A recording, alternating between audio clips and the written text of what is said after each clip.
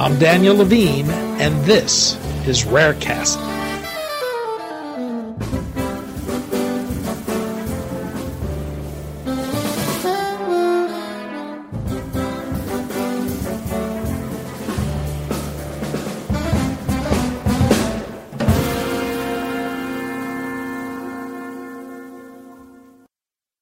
Noah Coughlin will set out on a 3,100-mile run across America from the Statue of Liberty to San Diego's Ocean Beach in the hope of raising awareness and support in the fight against rare diseases. It will be the third run across the country for the founder of the Run for Rare Foundation and begin on February 28th, World Rare Disease Day. We spoke to Coughlin about his run, what motivates him to do this, and what he hopes to accomplish.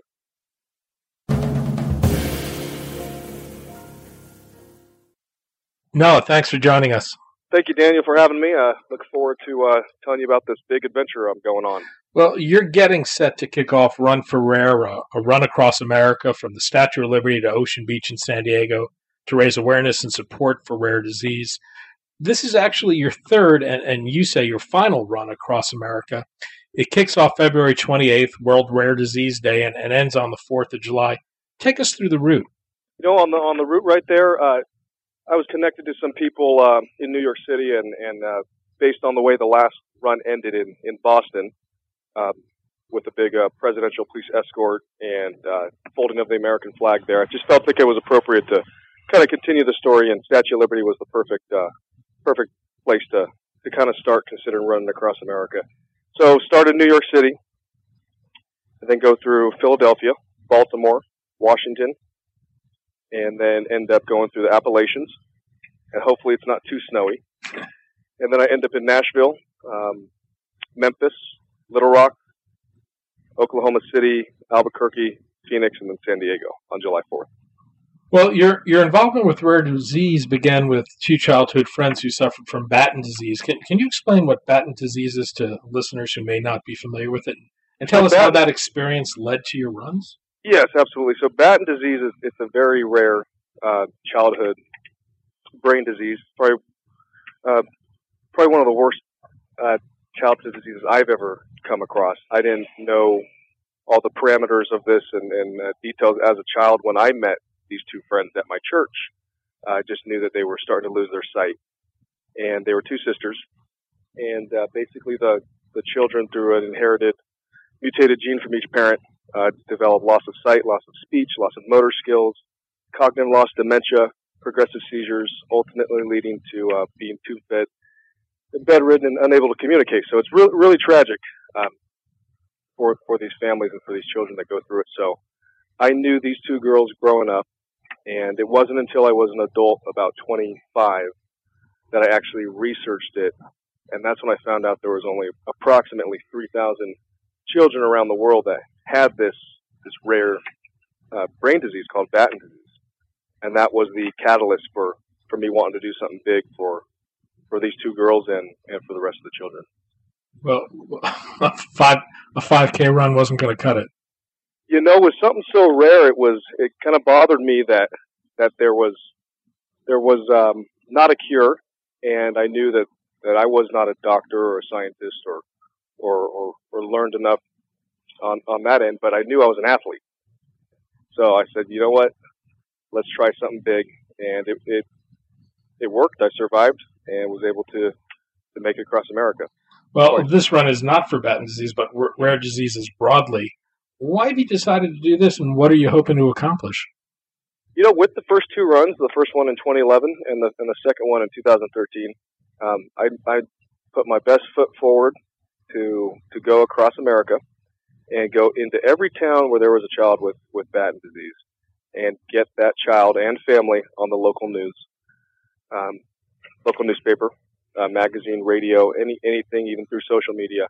And it really made it a pretty good push to put a human face on a very rare disorder. And I did that 2 times. But in my travels, I met thousands of other people with a rare disease, with a separate rare disease, many of them. And now that an opportunity has come up again for 2015, I've decided, to continue honoring the story of Batten disease, it is now, I feel like it's appropriate for me to tell the story of rare diseases as a whole. It's not just Batten disease. It's rare. Well, as we mentioned, this is your third run across America, which I understand will be a record. I'm wondering what those first two runs were like. What stands out about those experiences? What surprised you most? I'll tell you what, the first one was called 2011 Run for Research. I was about 26. I had 0 miles on my body for a big run. So I was nice and fresh and ready to hit the road, and went 2,500 miles from San Diego to Jacksonville. And it was fascinating to me to see that, yes, the public was receptive, the media was receptive, the families were receptive, and it turned into just an amazing journey. And I was as surprised as anybody that I actually made it to the Atlantic Ocean. It was a lot of weather extremes, some tornado weather, some the heat of the South, a few dog chases, and a few bee stings, and lost 30 pounds, 10 pairs of shoes. So I was very surprised I made it across the continent. That was just the first run. The second run happened 2 years later, and I went a little later in the year. I started in July, and I did not have a support crew like I did the first time, but I chose to push a jogging stroller, and I attached a big 8-foot pole and a 3.5 or 3x5 foot American flag, considering I was going solo. And 2 years later, from 2011, I was stronger physically. I was a little more experienced with what to expect on the road and with the media, and I just ended up going solo. And I ran from Half Moon Bay, California, to Boston, Massachusetts, a longer route, more mountain ranges. It was 17 states, 9 mountain ranges, 3 deserts. And it was the same strategy, trying to reach all the families to the north with Batten disease. But this time, there were many more weather conditions. Going solo through the Utah Salt Flats was pretty mentally defeating. And right when I got out of the desert states, a big flood hit Colorado, which was it was tragic for the area. And I happened to be there at the same time. And as soon as I got past the Rockies, the water started coming down the backside of the Rockies and flooding those rivers. And as soon as I got to the northeast, the cold started to set in. I got there right before what they call the polar vortex.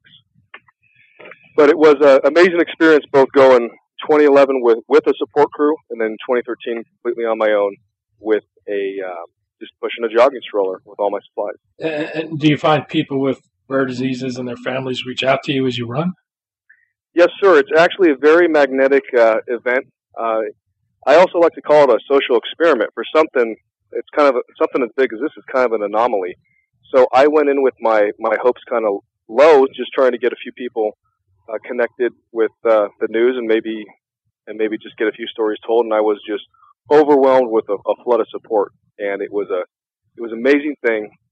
Talked to many people, not just included Batten disease, but just many people who were in healthcare or who were in different industries who somehow were related to someone with a rare disease, whether it's a nurse or a brother or an aunt or uncle. And it was every city across America, big cities, small cities, urban areas, rural areas. There was always somebody who I ran into, whether it was a grocery store or a hotel lobby. And I was learning. I was learning as I was going. I'm curious about the logistics of all this and what it takes to do it. This is a 127-day run, which is more than what I figured was 24 miles a day. Do you run the entire way, and do you do this every day, or are there days of rest? So with this third run specifically, I've been able to learn a little bit from my first two of what to do and what not to do. So I've decided to give myself a little more extra time. There are some scheduled days off. I will be in some big cities and want to meet with some leaders in rare and other industries, government and biotech, biopharma, and city halls and mayors and everybody. So I've taken a more strategic approach this third time to really get the word out with some big venues that I'll be speaking at. And are you going to have any support traveling with you this time? I will still actually be solo, pushing the stroller, for a reason, because that's how I can carry the American flag, and that brings a whole new element with taking the American flag from coast to coast. I will have a documentary film crew who will be there about half the time, documenting a few families we come across and anything else that happens. And this flag, is this the one that you were given at Travis Air Force Base?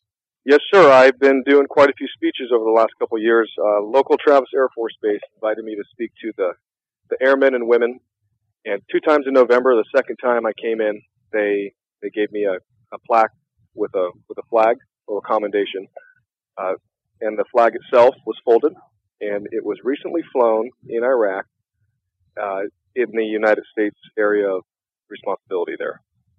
So how many pairs of shoes are you going to go through? I go through about 10 pairs each time, and you want to change them out every 250 miles just to preserve your hips and your knees and your ankles. And in terms of food, you're going to be burning a lot of calories. What does it take to fuel you? Well, I eat and drink combined between about 6 to 9,000 calories a day, and that's under a perfect scenario of available stores open, and it depends whether you're in a desert or whether you're in a major city. There's only so many resources, but with the stroller I push, I can carry plenty of food and snacks. I try to eat between 6 and 9,000 calories a day. You eat as healthy as you can and just hit the road. Your body just needs calories when you do something like this. Your body has other needs too. What do you do about bathroom breaks? Bathroom breaks. Tell you what, there's been a few times. You got to do what you got to do when you're out in the desert. But as long as you're in civilization, there's always some sort of restroom available somewhere. 3,100 miles. You mentioned the Appalachian Mountains. What kind of terrain are you facing from point A to point B? This one's a little different. This is the first time that I will be running from the Atlantic Ocean, East Coast, to the Pacific Ocean, West Coast. That has a whole different set of challenges. I'm starting off on February 28th, which is World Rare Disease Day, and it is right in the middle of kind of the snowstorms coming in right now. I'm monitoring the weather on the East Coast, and it's looking pretty cold, about 20 degrees in the afternoon in New York City about now. So that's one challenge, is the snow and the cold and the terrain there. Still relatively flat. And as soon as I make it over the Appalachians, I've never been there, so it's going to be my first time going through Virginia and up and across the Appalachians. And go a little bit slower over the mountains, of course, just to preserve my body, not get too injured. When I get to the Midwest, usually between April and June of every year, there is a high chance of tornadoes coming in, a tornado outbreak. So I will be looking at that. I've talked to a few people at a few of our National Weather Service places, and maybe have a inside scoop on some pretty powerful storms that will be coming in to know if I should take the day off and just hunker down.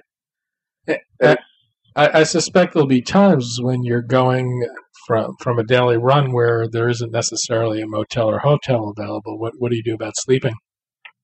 Well, that leads me into the desert. The last third of America on my way to San Diego is the desert. So New Mexico, Arizona, California. I will, if there is no hotel, I do have a tent on standby and a sleeping bag where I can just, after a long 40-mile day or so, I can just pitch a tent and get a few hours of sleep and then wake up at sunrise and hit the road again. And do you take a single route? Is there a freeway or something you follow, or do you go mix it up? Well, you have to obey the laws of the land. Each state is different, as are the permissions from the state authorities. So some states I can actually run on the interstate, mainly in the western United States. And some states I have to take a frontage road or a city road or a back road. And you just have to figure it out as you go. But you mainly want to parallel the interstate. I'd say a good 75% of the time there is a parallel frontage road right next to the interstate. And in terms of the stroller you're running with, what's going to be inside that stroller? I take it you do a lot of social media as you go. Yeah, well, of course I have plenty of electronics. So I have my smartphone, which is pretty much my office. I'm able to get my emails and make phone calls and take pictures. I have a camera. I have a laptop. I have food, water, a few sports drinks, and coconut water, and a lot of the common nutritional things that I use. Food, water, clothing, extra pair of shoes, tent, sleeping bag, some emergency food, first aid kit, and some miscellaneous things. I'll be tracked on GPS live, pretty much live, so people can see where I'm at in the United States. How can people follow you and support you if they want to do so? We're putting some major details together on the new website, runforrare.org. That is RUN, the number 4, RARE.org, runforrare.org. And I'll be doing a daily blog and letting everybody know about all the families I'm going to be meeting with many news media links, and it's going to be a pretty fresh and updated story daily, so people can pretty much follow this huge story for 4 months and 7 days and see all the causes and families I'll be meeting. What's the plan after the run? Do you expect to continue your efforts around rare disease? Will Run for Rare continue in some form? I do foresee that.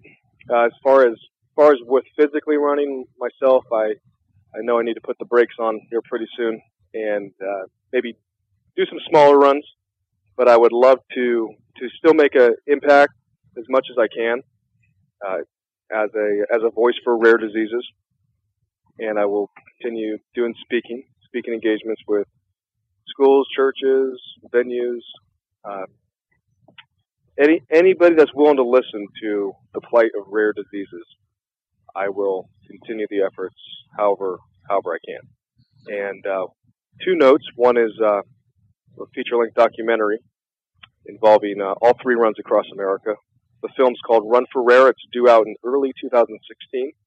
We will update people on the details as we know them. And I've also been writing a book the last couple of years. There'll be 1 book with all 3 runs and the years in between, and all the stories from the road. That's also due out next year. Noah Coughlin kicking off his Run for Rare on February 28th at the Statue of Liberty in New York, and he is the founder of the Run for Rare Foundation. Noah, thanks so much for your time today. Daniel, thank you so much. I appreciate it.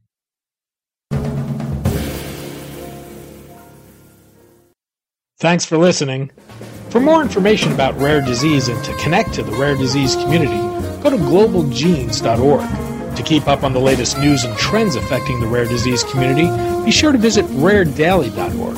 You can subscribe to the Rarecast RSS feed through raredaily.org or through SoundCloud, iTunes, Stitcher, or your preferred podcast manager. The Rarecast is produced for Global Genes by the Levine Media Group. You can also find our podcast, The Bio Report, on these popular podcast sites. Our theme music is composed by Jonah Levine and performed by the Jonah Levine Collective. We'd love to hear from you. Drop us a note at danny@levinemediagroup.com.